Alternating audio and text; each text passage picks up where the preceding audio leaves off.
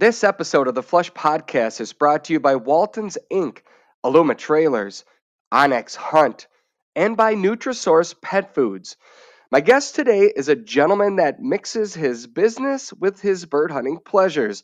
Brett Walton is president and CEO of Walton's Inc., and he's a passionate bird hunter just like you and I. We'll talk Kansas quail, pheasants, habitat, dogs, inspiring new hunters, finding a business, family, and hunting balance, and so much more. If you're a bird hunter or just a hunter like me, or if you're a chef or really anybody that likes to make food, then you probably would be interested in products that are sold at Walton's. There are many places that you can buy products to process and prepare your meat. There are not a lot of places that you can buy those products and learn how to use them from experts. Walton's is that place. They have everything, and I mean everything, for your cooking and wild game processing needs. Plus, they have the experts on staff to help you learn how to use their products to get the best results. John Tremblay hosts their Meatgistics podcast, live streams, and live chats, which are interactive learning tools for the meat processing community. If you have questions, John and his team have the answers, from sausage making to smoking, recipes to seasoning, and so much more. They've got you covered. Walton's products ship the same day you order, and while they have nearly every brand you'd ever want to purchase, they also have their own line of Walton's grinders, mixers, stuffers, slicers, vacuum sealers, and so much more. In my opinion, they're like the Amazon of the meat processing world. Order the same seasonings and supplies that professionals use from the best name in the wild game industry. Walton's. They have everything but the meat.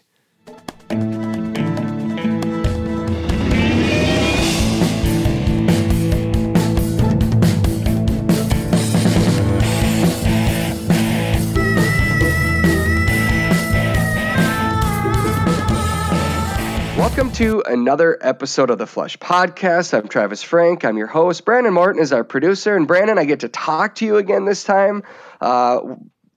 Happy New Year. I haven't seen you. How have you been? I've missed you. Have you missed me? Yeah, Happy New Year to you. I've been fine, man. I've been missing seeing you in person. It's a little weird to do these shows remotely. It is, and I could not have been more remote last week, all the way on top of a mountain in Arizona. I do apologize for all the technical difficulties that causes you, because we try to get these shows out on a regular basis every week, and then I leave Wi-Fi for a long period of time, and I don't get it to you. You're texting me, hey, is the show coming? Is the show coming? What? As soon as I can get enough Wi-Fi. Brandon, I can't even tell you how many times I watched the bar go up on the upload and then time out. And the loss of sleep that I had back at the lodge, back at the hotel, it was awful. Well, it was awful. Just know this, Travis. I'm waiting to hear the show because I'm a fan of the show. So I'm looking forward to it. That's why I text you. I'm a fan of the show. I just want to hear the show. Oh, well, bless you. I do have to apologize to the listeners as well. A handful of them have reached out to me since that last episode aired.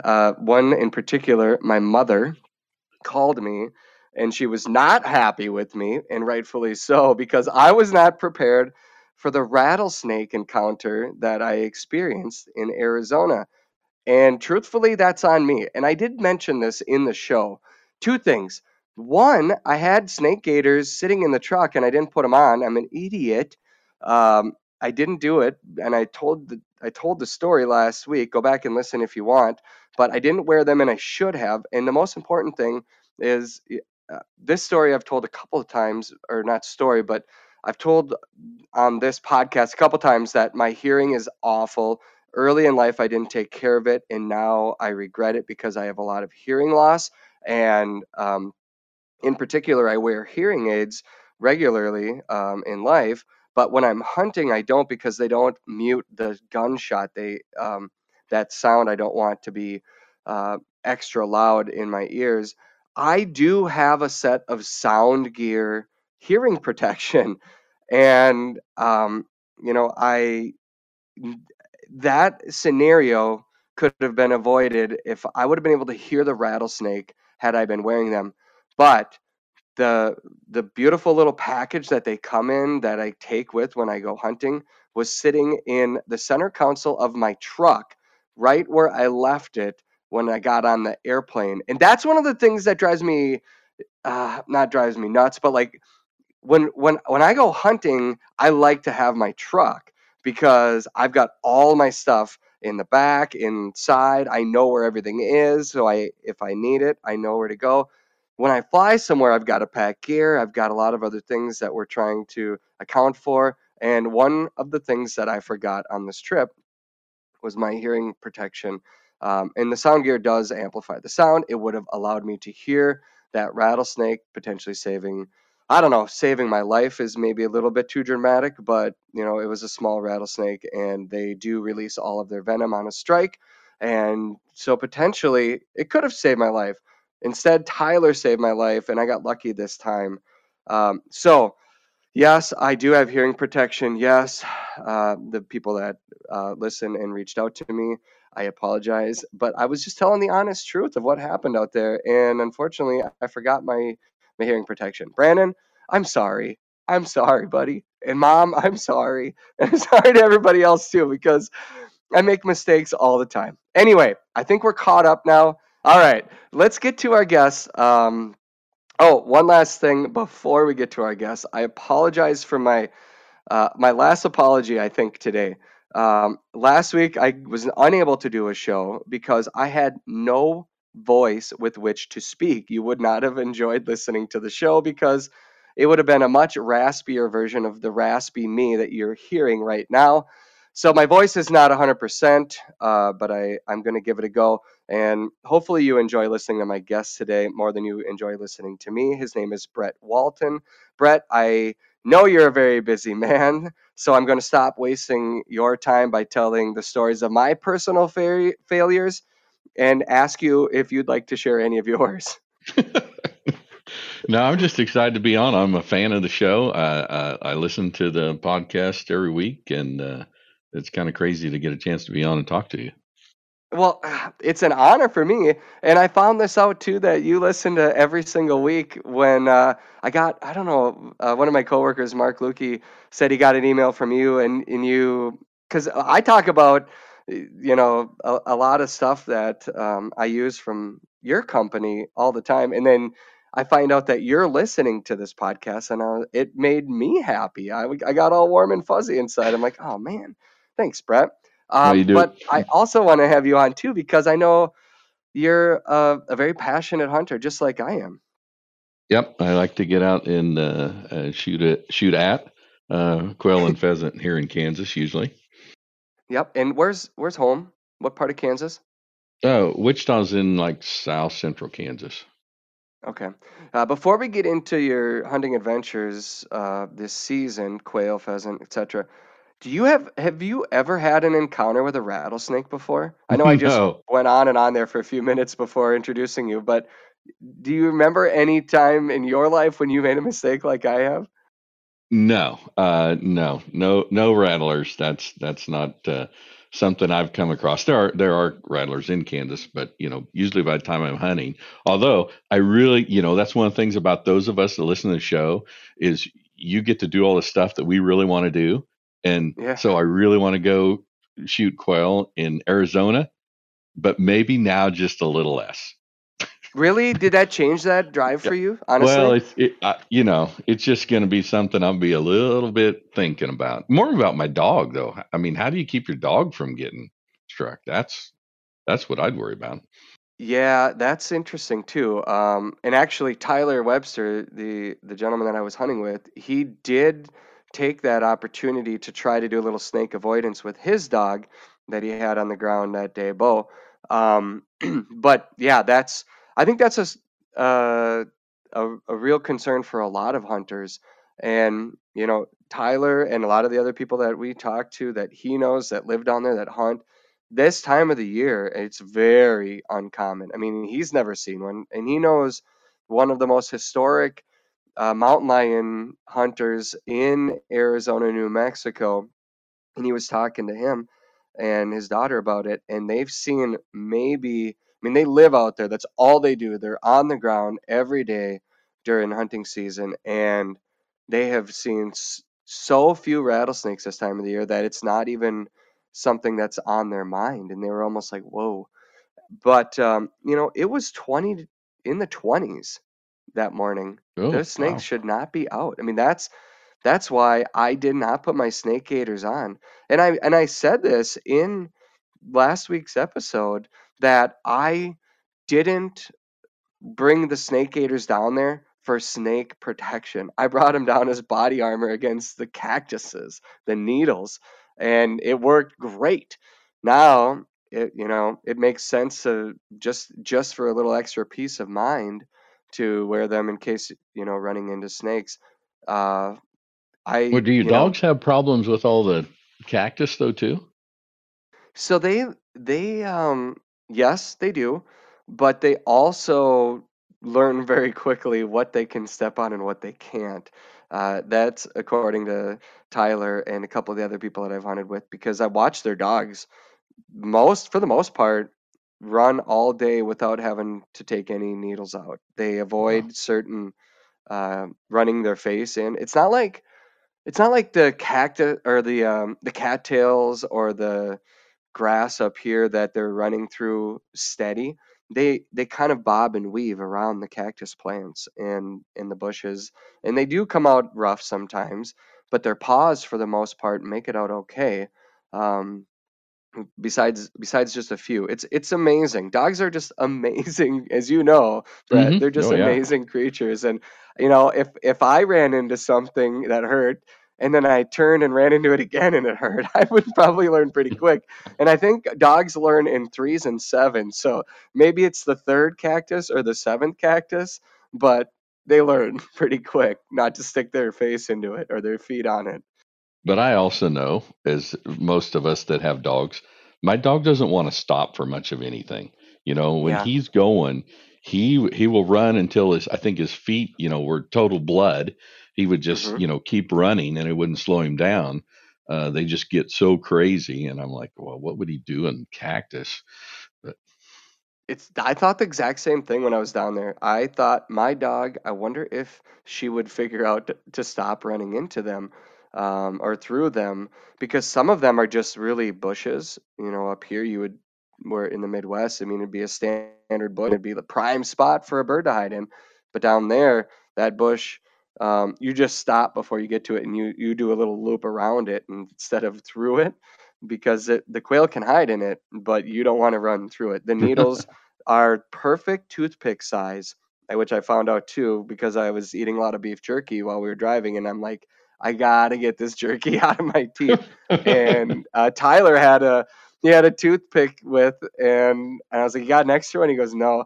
And then I go, wait a second, hold it, pull over. And I walked out and I just grabbed, snapped off a big needle, and it was an ideal toothpick. nice. So, there's a pro tip for you right there. If you do go down there, you have a lot of toothpicks. Where have been okay? So you're in Kansas, and you do a lot of bird hunting there. But as long as we're talking about outstate adventures and you wanting to do that, which by the way, let me just say, don't let don't let my one encounter with a snake stop you from going to do that. Okay. I did have somebody else reach out to me and said that even though that snake was coiled, the chances that it had enough energy to strike were probably pretty low.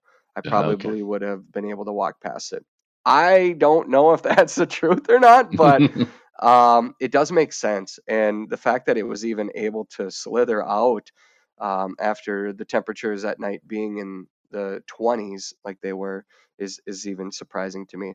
It is a place that if you love quail hunting, which I know you do, and I know you have quail, it is a place that takes it, I think, to another level. Um, that explosion, that covey explosion from the bobwhites that you have, you get that with Merns. They hold really, really tight, and they live in the mountains, and that view is is something that you get a chance to do it, Brett. I think you take it. Yeah. I'll do it someday. Yeah. And then just, I guess, throw on some snake gators. It'll help you stay out of And my hearing the aids, pricklies. my hearing aids and gators. Okay. Yes. Okay, so you have hearing aids as well. Now, did you make the same mistakes that I did with shooting growing up? Yeah, they told me a couple years ago when I got them. They said, there's kind of three things, and they went through it, and it was like hereditary. And I'm like, yeah, mom, dad both had them, and then they list working conditions, and I rode on an uncabbed tractor for 15 hours a day through high school, and worked in a factory making corrugated boxes for quite a few years. Didn't use any hearing protection or any of that. Then there's the whole gun thing, and didn't do a Hmm. great job with that. So basically, everything they said could affect it negatively. Oh, and maybe listening to loud music. Um, I checked every one of those boxes. So here I am. Yeah. But I'm a Gotcha. Did lot you grow? older than you are. Well, there's wisdom that you should Yeah. have then, Brad, Well, it's because too of that. late. I can claim innocence because I'm just a young man and Yeah. I'm still just learning. Yeah. Where were you when I needed to know about the mistakes you made? I'll ask you that. Yes. Yeah. So you're in Kansas now? Is that where you grew up? Yes, I did. Yep. Grew up Okay. within. I was born within 30 miles of where I live now. Okay. And how long has hunting been a part of your life, and when did it start for you? So I learned to hunt. My dad was from eastern Kansas, southeast Kansas, and so on a family farm. And my grandpa actually ran a dairy and farmed, and so Okay. pretty young age, I got to walk with him carrying a stick, and it was a family deal. My dad did some, but my grandpa did probably hunted with me more, but my uncles did a lot, and my dad's brothers and brother-in-law took me out, and yeah, I don't know, I don't even know how old I was. I was maybe 13 probably when they gave me the single shot 410 and started giving me instructions.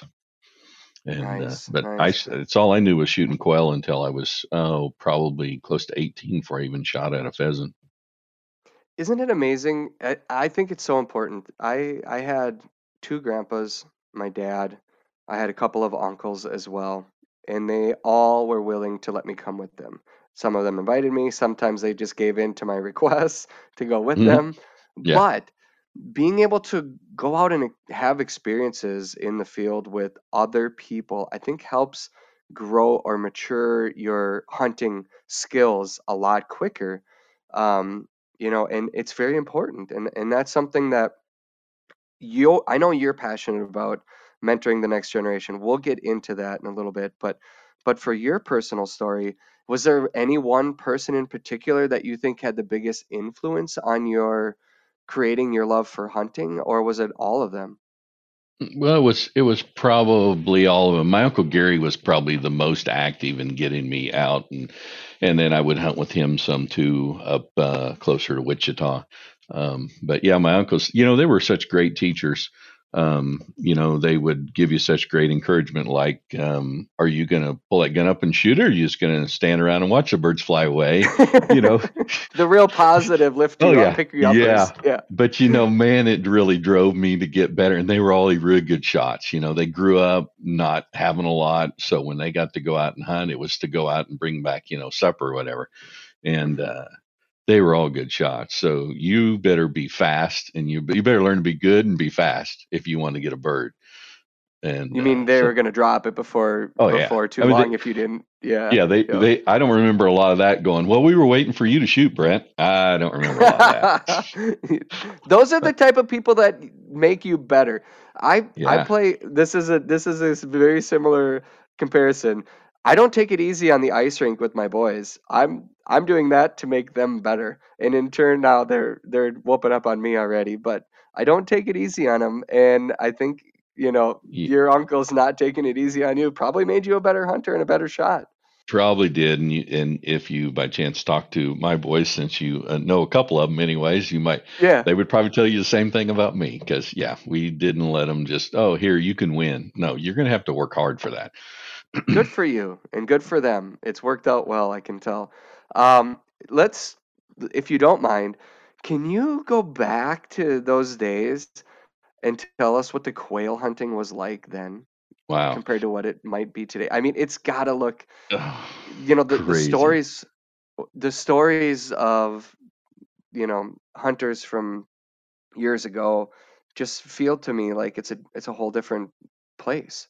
So when I graduated high school in 81, and I think it was that year, the year before, year after, somewhere in there, right, early 80s. One year we went down, and remember, this is dairy, it's working dairy, right? So you got to milk cows first, then you go Yeah. hunt, come in for a big meal, then you go hunt again. But you have to quit early because you got to get back in and milk again, right? Well, Mhm. one of those years, there were so many birds that just hunting, we would hunt two places: the home place, which is a half section, and then there was a place 5, 6 miles north that was another half section that they rented that was pasture for the most part, little tilled ground. That one day we pushed 11 coveys of quail, and they were all huge, and it was just to the point where my uncles were like, "If a bird goes behind you, don't even look back; just keep moving forward." It was Wow. crazy. So you're probably talking, 4 hours maybe of hunting, and it was just crazy birds. And now over there, it's around a town called Yates Center, and my uncle still lives over there. One of my uncles lives on the home place, and they haven't even hunted quail for years. They don't let anybody hunt them. There's maybe one covey. He told me, I think at Christmas, he said there's probably one covey left. Really? Now, do you ever have a chance to go hunt with your uncle again? No, I have not hunted with my uncles for quite a while now. I said something to my one uncle last year, and he's like, I don't think I can walk that far to get out. Oh, So he's kind of bummer. past that Bummer. point. So, but no, it was Hmm. when I was young over there, there was so many quail and there was no deer and no turkey. Now there's a lot of deer, big deer, and there is turkey too. Hmm. Can you point to anything in your opinion that has led to the drastic change in quail numbers there? No, I wish I knew. Hmm. So the Everybody habitat seems looks to have a exactly the same today as it did in the y- early 80s? I think it does. I don't think it's a lot different there. I go out to Western Kansas and habitat's a lot different because you can't find weeds out there anymore because they spray everything. But over Yates Center, I mean, it's on the edge of the Flint Hills. There's a lot of big pastures, and then creeks and wooded areas and some tillable ground around it. Hmm. I don't think it's that much different. Hmm. Do you talk to anybody in that area and ask, are they telling people this is why the numbers aren't what they were? No, I've talked to some people, around Wichita here, and nobody seems to have the same answer as to what it could be or why. But now, I mean, look, there's a lot of quail now out in western Kansas where there didn't used Yeah. to be any quail. Hmm. And we went Interesting. out to last year. We were out there for the governor's hunt. I think you've done that before out at Colby. And I have not had the pleasure of doing it. I believe Ron Shera Ron's did done it. that Okay. hunt maybe 4 or 5 years ago, maybe even 6 years ago. Time goes so quick now, I can't keep track of it. But yes, So somebody from our TV show has been there. Keep going. right. So we went out there, and it's a pheasant hunt supposedly, right? So we went out there Yeah. last year. I shot at one pheasant and missed it, limited out on quail. And they were apologizing. And I go, why are you apologizing? It's been years since I've limited out on quail. And this Yeah. is on northwest Kansas. And that's how many So there was quail all over the place. if you had your say, and if you could choose a pheasant or a quail, what would you choose? Quail, Yeah. just fun. What is it about the quail that just makes it? I mean, I know what it is for me, but what is it about quail hunting for you that rises to the top? Well, for me, it's a couple of things. One, because that's what I learned to do. That's where I learned to hunt. So that's always kind of takes you back to, walking the home place over at grandpa's. But besides that, I mean, it's just, you get to shoot more of them and they just go fast, and the explosion of the covey, Hmm. which is there. I mean, it's still fun. A rooster gets up, they make a lot of noise and they can still make you jump. I got a text from a friend of mine that works at Federal, Brian Kelvington.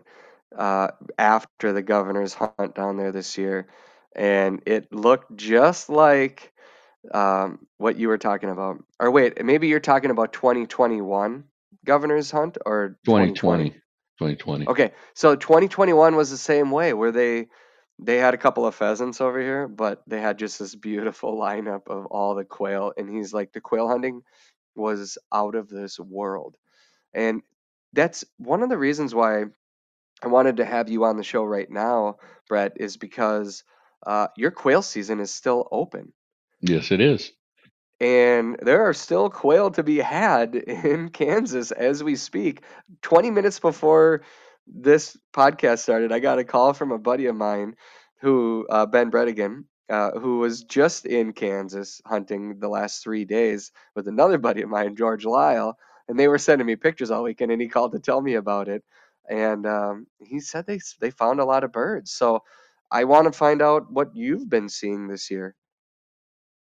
Well, I've been out. Of course, we did go up there to Colby in November, and a lot of time in November, I may not go out a lot. I'm more December, January. Okay.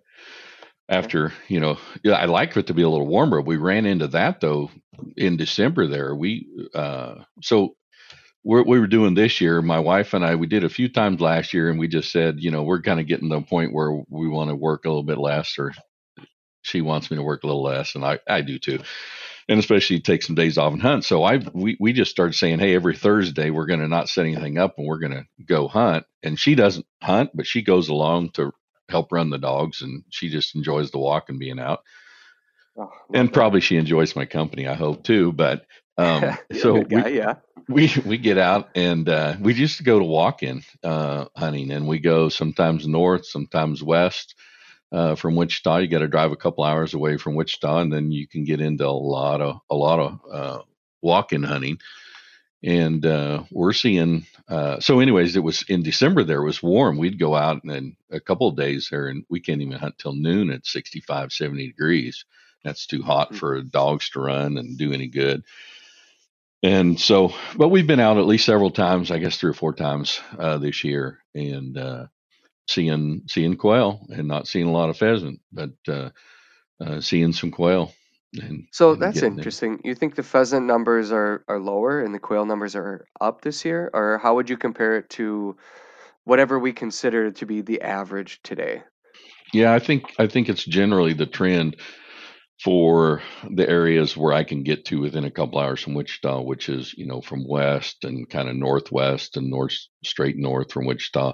So it'd be kind of north central Kansas. All those areas are tend to be pheasant numbers going down. And we Sandy and I do a deal where we go out and we'll try to hunt till noon, and then pull up Google Maps and see where's the closest town that has a little bar grill or whatever for lunch, and then go in and have lunch, and then hopefully get out a little bit after that if it's not too hot, which it's been too hot. But it's interesting because you get to talk to some local people then, and that's one of the things that we picked up here probably 2-3 weeks ago was up in north central Kansas, and the local people saying we just don't see pheasant anymore, but we sure see a lot of quail.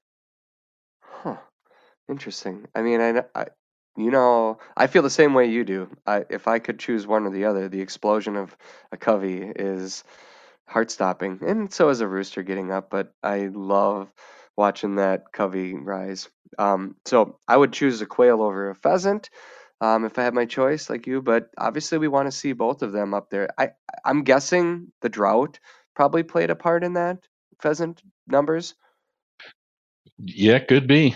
I'd like to talk to someone that knows habitat a lot more than I do, and maybe they could help me understand some of it. Does it look different to you this year than other years? No, Huh. no, but I think Interesting. it's a trend. I don't think it's a one-time deal. I think it's a trend, but what makes sense about that, about the quail, wouldn't be in southeast Kansas, but now they're a lot larger populations in central and western Kansas. I don't know. Hmm. Well, how we'll get into the family stuff a little bit because I mean I love that you take your wife hunting with you. I love when mine comes hunting with me. It's just I don't know why, but it's just such amazing quality time spent together. Did she bring it up to you, or did you invite her to go with the first time? The first time we actually hunted together, we were probably dating. I don't even know if, or maybe we were just married. So, and then she was actually hunting. That was before kids. So it's been Okay. a lot of years ago. And yeah, I don't remember I don't even remember how that came about, but I think it was probably like I probably asked her to come because then I could hunt more if she Right? she'd come. Which Yes. when I was young, I hunted a lot, so a lot. Well, she still enjoys it, I get, huh? Well, she loves to get out and walk. She loves dogs, and it gets back to the same thing that you hear over and over again. Everybody's like, "Well, I do it for the dogs," because you do. I mean, Yep. we get out, and even if we're not going to shoot at anything, the dogs need a good workout. So, Thursday we can, if we walk 7 to 10 miles, they're getting 20 in. Yep. What dogs do you run right now? So I have a half German wire hair, half German short hair. He looks like a wire hair, except for a Huh. little patch on his back that's really short hair. And then my wife has a, yes, you'd call it yellow lab. And her dog, she kind of participates. She runs around. Okay. You would think Okay. she's a great retriever, but she's not necessarily. But my dog, his name is Gruber. So Gruber and Okay. Bear. And Gruber is a bird finding machine. And he's about 5 years old. And he's big. He's probably 70, 75 pounds. So Okay. he's Wow, pretty, that's a pretty, good size. he's, Yeah. yeah, he goes through the cattails like just a freight train. Anything like that. He just bowls his way through. And I was listening last week. You talk about dogs circling around and coming, knowing which direction the wind's blowing. And I was Mhm. in the truck driving, listening, and I'm talking to you. I don't know if you knew that last week, but I was talking to you because I'm listening to you talk about the dogs do that, and that's what he does. If you go out to a little group of grass in the middle of a stubble field or something, he will circle around downwind and on his own. He just figures that out. It's crazy to watch him do that. How old is he? 5. When did he start doing that? He was doing it last year. So was he doing it before and I not noticed? I don't know, but I did notice it at the beginning of last season when we were out at Colby. I noticed that he was doing it, and then so I kind of paid attention to him now and watching how he works stuff. And it's really cool to see. And they just figured out on. I didn't teach him that. Yeah. Yeah, some of that stuff, I talk to a lot of people that we talk about their dogs, my dog, they laugh at me, they laugh with me, they cry with me, all that fun stuff. But, they want to have a dog that has it all together. That puts it all together. And when they don't have that, they're searching for answers. They want to know how to get there. And most of the time, if you teach obedience, and teach them the commands and they respect that, the rest of it is just time in the field and time spent making the mistakes, bumping birds. They need to learn and work through that stuff. And all of a sudden, that that light comes on in their own mind on how to approach something. I think I think that's how that comes about. Brett, do you have any disagreements with that or any advice other than that? No, and Bird and lovers? and Gruber, he's it makes him sound like he's a fantastic dog, which he is a fantastic dog. And he's laying on the couch next to me at night, and but he will not retrieve. Doesn't care for it. He will find birds. He will hold point. If I saw him this fall with a group, and I was up on top of a hill and he was down below, and they didn't know he was up there, and I was 100 yards away from him, and I bet he was on point 5 minutes. Awesome. He's just there. He's not. But when a bird goes down, he will go find it. He will find you dead birds, and he'll find them and point them out to you, and say, "There it is." He will go stand by them and look at it. Uh, the only ones he'll bring back is if you hit like a pheasant and it's not dead. He'll go get it when it's live. He won't let it get away. But once it's dead and it's not moving, he really doesn't want to pick it up. Oh, good man, Gruber. How, as a fellow mixed breed owner, how did you come across a German wire hair and a German short hair? A friend of mine actually had a male and a female that he intentionally bred because they were both great bird dogs. And he called Hmm. me up and he said, "Hey, I'm trying to get rid of these before they were born." He says, "I want to get rid of these, and I'm only calling people that I know will hunt them." So he said, "Do you want one?" And it was a perfect timing because my short hair that I'd had was about 11, 12 years old. So I figured it was a good time to get another one. Huh. And you would do it again, I imagine? Oh, yeah. Yeah. He's great. How, how does he compare to other dogs that you've owned in your life? Well, I've only had two bird dogs. I had a mixed lab when I was teenager, and then I had a German short hair that she was purebred, and she lived to be about 12. And she Okay. was good at finding birds, but she was nowhere near the dog that Gruber is. Hmm. So I've she heard wouldn't some people. Oh, sorry, go ahead. she wouldn't always hold point. She'd start the older she got, the more she creeped. She always creeped some, but she just got worse about it. And she was not a great retriever either.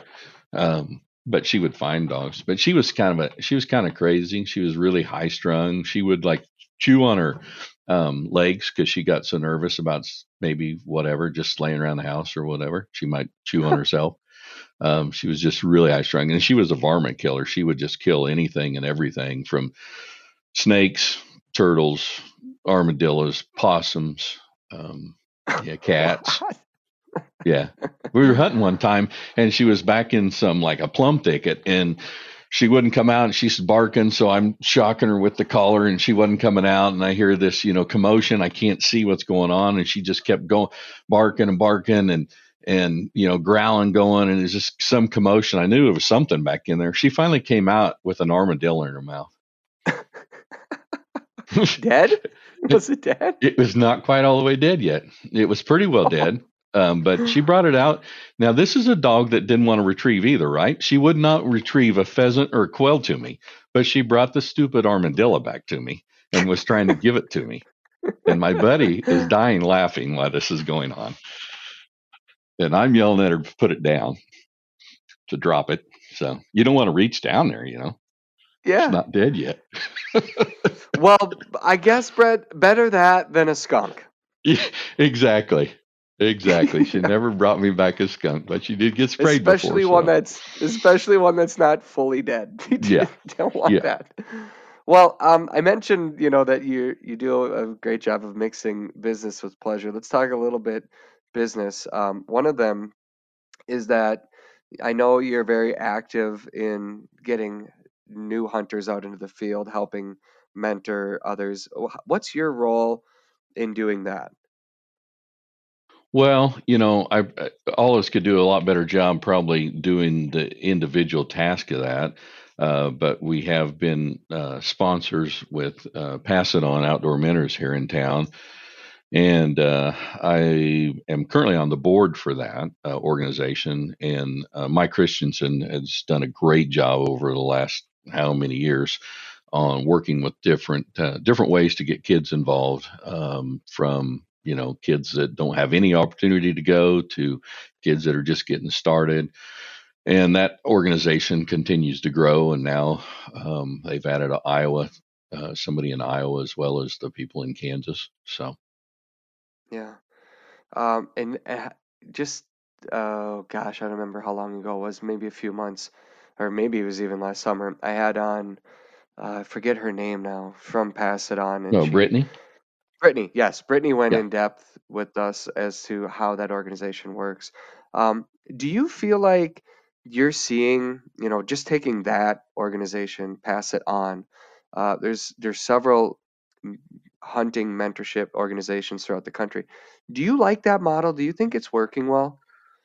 I think so, but a lot of them won't know for another 10 years or so how many of those kids get exposed, stick with it. That's part of it is Yeah. getting them to for that lifelong love of getting out and hunting.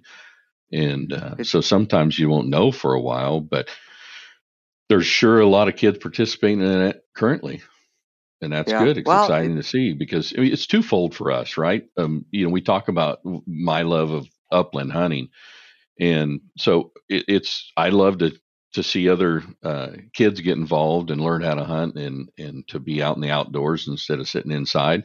And then mhm. the other part is it's good for our business as continues to grow as more people get out and maybe shoot wild um, animals, mainly venison or elk, and then obviously they need products from us then to make snack sticks or summer sausage or jerky or whatever. Sure.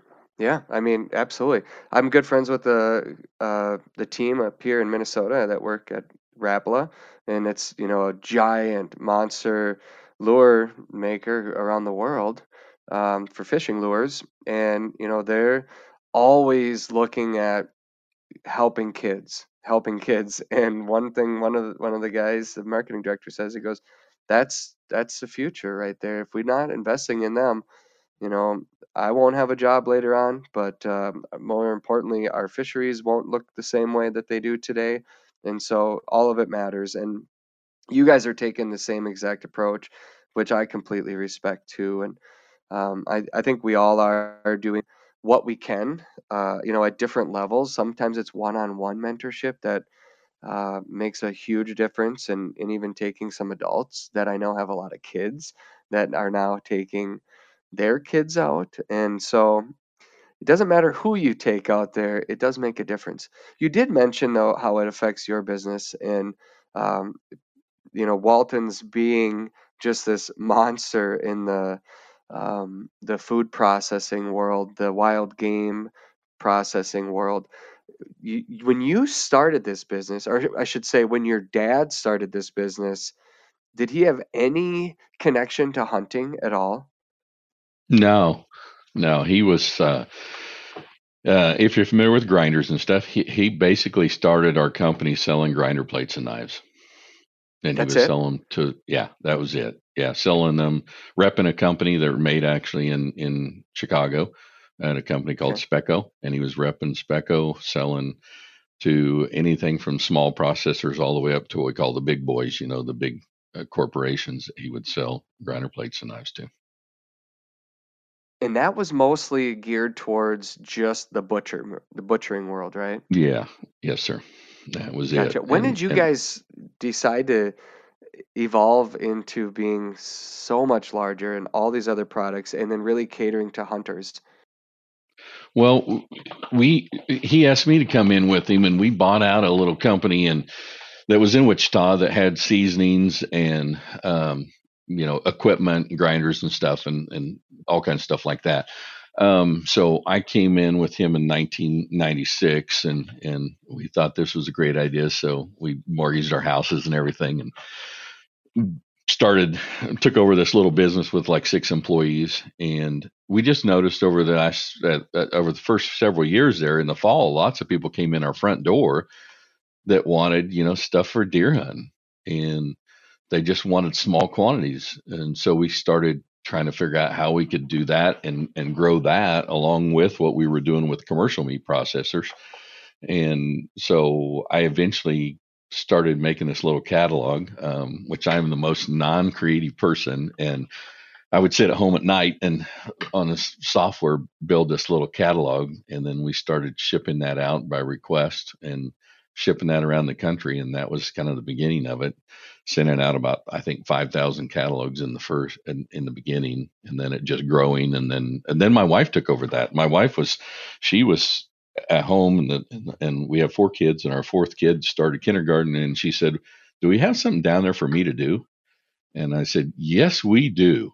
Here's a catalog. Why don't you take this and make a catalog?" And she did, and she made it awesome. That a lot of what you see today in our catalogs, I mean, she started it from scratch and built it up, and then eventually, about 4 or 5 years ago, decided she didn't want to work every day anymore. So we hired people to do it. But the catalogs that we send out today were basically created in the beginning by my wife and Sandy, and she did a fabulous job in the retail catalog and the commercial catalog, and getting those where they were large enough that they looked like they had a lot of product and they were attractive and people bought stuff from them.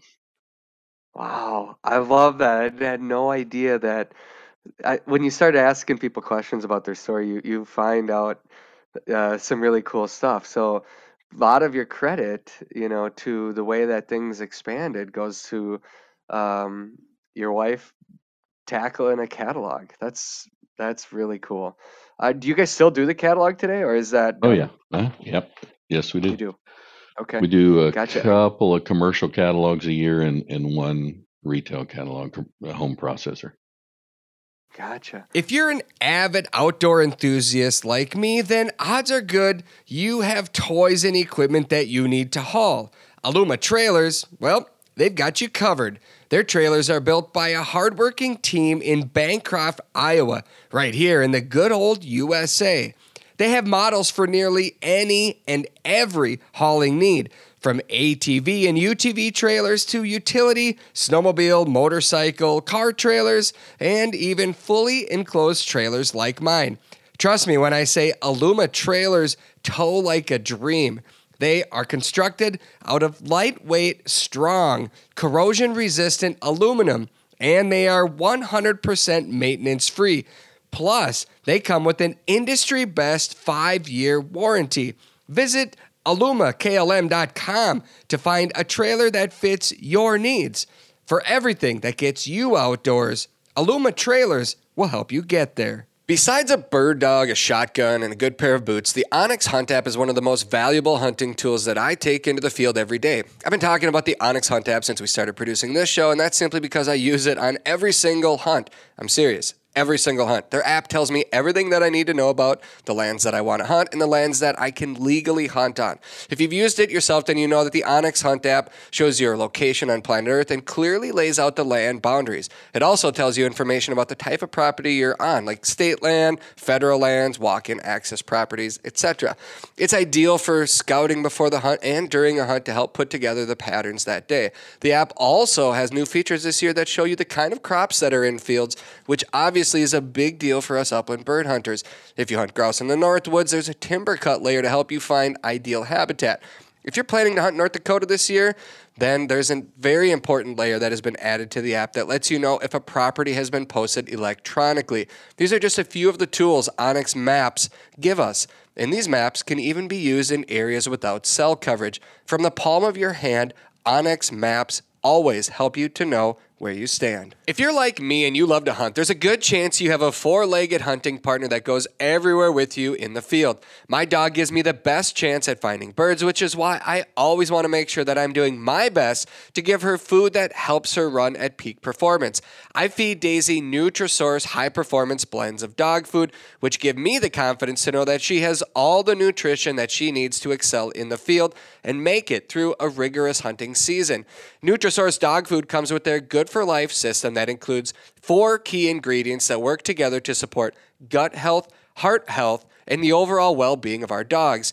Take it from me and my dog Daisy. Nutrisource high-performance dog food can help you and your dog excel in the field. Find the food that's right for your dog at NutrisourcePetFoods.com. Well, I tell Austin, your son, and John, your kind of other son, that like I feel like Walton's is like the Amazon of the meat processing world, because I don't know how many SKUs you have. Do you know? In stock, we have over 5,000 sitting here, and then we have probably 15,000 that are active, that are drop shipped or special order type stuff. Yeah, so that's pretty much anything you could possibly need or want in the meat processing game, I would say. Is there anything you're looking to expand into next? Well, we're always looking, we're always adding to the warehouse. I've said before that my goal, 10 years ago, I thought, well, we'll add more seasonings and then we'll drop off ones that don't do as well, right? Well, Mhm. we keep adding, we keep adding, we keep adding. And Well, it don't ever seem to drop any blend off, like some kind of special, summer sauce, bratwurst. We just add to it and it sells. So it's pretty hard argument to try to, weed some out when they're selling. Is there anything that surprises you that sells like crazy and you just think, why? Yes, but I'm not going to tell you. But Oh, come on. Come on. You got to get it. it's like people say, "Oh, do you love all of your spices?" And my answer is always no. I don't. No. I know they're all good quality, but Yeah. I don't like them all. Nobody likes everything. Some people like chipotle. Some people like uh, pumpkin broth. And you never know. And clearly you don't like pumpkin brat. I can eat it, but one would be enough. Yeah. Fair enough. Well, I will say that. So uh, I have done my own processing of all my wild game my whole life. I grew up on a farm in western Minnesota. We we butchered our own pigs on the farm. Hmm. So I got to do that with my parents, grandparents, when we did that. And then also when I started hunting, I had already helped my dad butcher his deer, process the deer, make our own sausage and everything. And so we have a meat grinder that has been working since I started helping, and that's as far as I can remember. That's I was probably, I don't know how old. Let's just say I was 5 years old watching my dad do it. So over 30 years, he's been using that grinder. And this year we did 350 pounds of venison brats and breakfast sausage. And I brought a new Walton's grinder in, and it was like he didn't know what to think. I mean, this other one we had to work Hmm. through all the struggles with it, and we made it work every year. And it was like, well, we got another year out of the grinder. And so this year I brought in the new Walton's one, and it just ripped through the meat. And he's like, hey, you know what? That's about the coolest thing I have seen in a long time. So you've got a big fan in some of your new products that you're coming out with too, because I know you you guys know, sell other brands, a lot of other brands, but you also have your own brands of some of the products now too, which is really cool. Well, a lot of people don't realize that. They say, "Well, I've got this grinder I've had for 50 years, as my great grandpa's or whatever," and I'm like, "It's not grinding very good." Oh, yes, it does. I'm like, "No, I'm telling you, they wear out. You wear a Yeah, grinder out. If you're yeah. doing commercial processing, you're going to wear that grinder out. And if you got it from somebody who used to use it as a commercial grinder, then it's wore out. It wears out from the inside. The meat going through there will wear that out, and it's just not going to do as good a job. And then if you don't have a sharp plate and knife, it's just not going to do as good a job. hmm Yeah, those are two very important topics, actually. A sharp knife, a dull knife is the worst tool you can possibly use. Those accidents, if your knife is dull, oh gosh, I tell my kids, I'm starting to teach them now how to fillet fish, and they always want to cut up and help. And then the grinder that we were using had a big belt on the outside of it. I don't know if you know what I'm talking about here, Brett, but No, yeah. it had yeah, it had the wheels pulley system, and then the belt Hmm. would go around, and if you got yourself caught in that, I mean, I don't know if you're losing parts of your hand, but you might.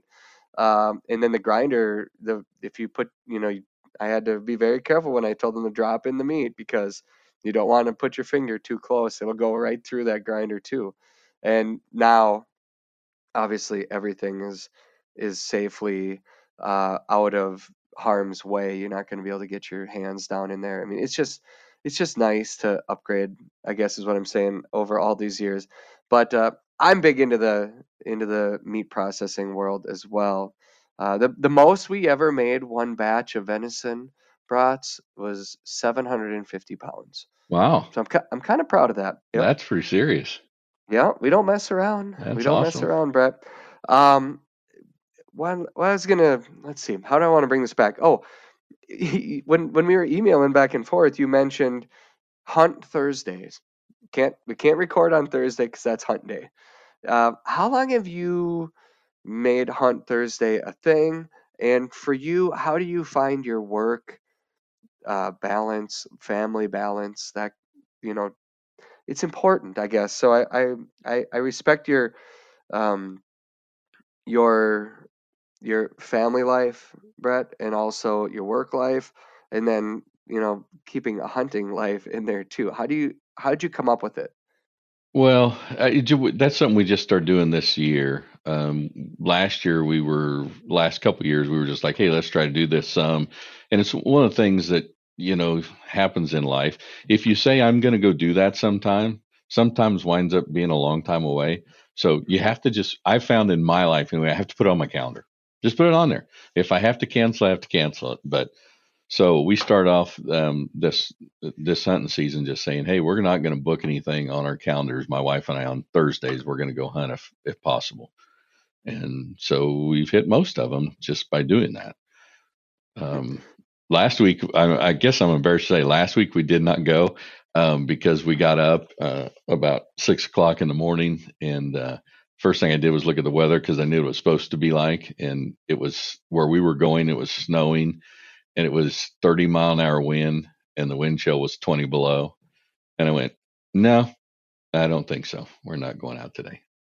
That's a little Well, much. because you've already blocked out enough days throughout the season, you probably felt like, I've had a good year. I don't need to push myself beyond the limits. Looking back on the fact that you've blocked off that time, and I know it's different for everybody in their family life, work life, and not being able to do it. But if you can do it, if you can block that off and make that happen, I think, do you feel like you're more well-rounded? You're better at work. You're better at home. Well, yeah, that's true. And life changes. Different seasons as you go through life. I wasn't doing that, 25 years ago, with 4 small kids and a business we were trying to get going. Didn't take that time off, and I think my oldest son was probably 15. He was probably 14, 15, and he said, "Dad, we should go hunt." And I kind of kicked myself because I hadn't been hunting. I was busy with the business going and the kids at home. Was busy, and so I said, "No, we're going to start hunting some." So that's when I kind of started hunting. I probably hadn't hunted hardly at all for 5 to 10 years, probably. And now that I'm at the age where I don't have to be here every day anymore, so I can get out. But for 25 years, that wasn't the case here. I was here most all the time because I had to be. Hmm. Well, I appreciate you taking the time today to talk hunting with me more than anything, and to share your story. You've grown a very successful business. You're living life to the best that you possibly can. Um, Well, we're Starting a we're business bl- for what's we're that? we've been blessed tremendously. We have a lot of long-term employees, even though we've grown a lot and add a lot of people. And then, with our 2 sons, our 2 middle kids are partners with us in the business now. They own shares in the business. And Sandy and I now are kind of working towards not, but we've been blessed by um, the time that we've been here growing the company and been able to raise kids in the business and have a bunch of awesome customers, many of which, especially the commercial processors that we've called friends all over the country. And Yeah, not everybody gets to do that in their business. So we really thank God that He gave us that opportunity to do that. I was gonna. Yeah, I mean, well said. I was gonna say or ask you, is there any advice you would give? Because I know there's people listening that are entrepreneurs or that have their own small business or they're growing or just working hard wherever they're at. What have you learned being a successful businessman like you are that you could give advice to somebody that's looking to grow or take it to the next level? Is there anything that jumps out to you that you'd say, this is important? Wow. I've run through my head lots of questions you'd ask me today, Travis, and that wasn't one of them. So Sorry. I would say I love working with other business owners and stuff, and being and I'm in an organization with some other business owners, and I learn a lot from them. And I think you've kind of hit parts of it just talking about the family and the faith end of it is you have to keep that in perspective. If you find that and I've worked a lot of hours, but I'm not one who was down at the office until midnight working. You have to keep that balance, and you still have to be, if you have kids at home, you still got to be involved in them with school, and if they play sports or other activities, that you have to be involved in that, and you want to be, because otherwise you're going to get someday where you look back and go, wow, I missed all that. Mhm.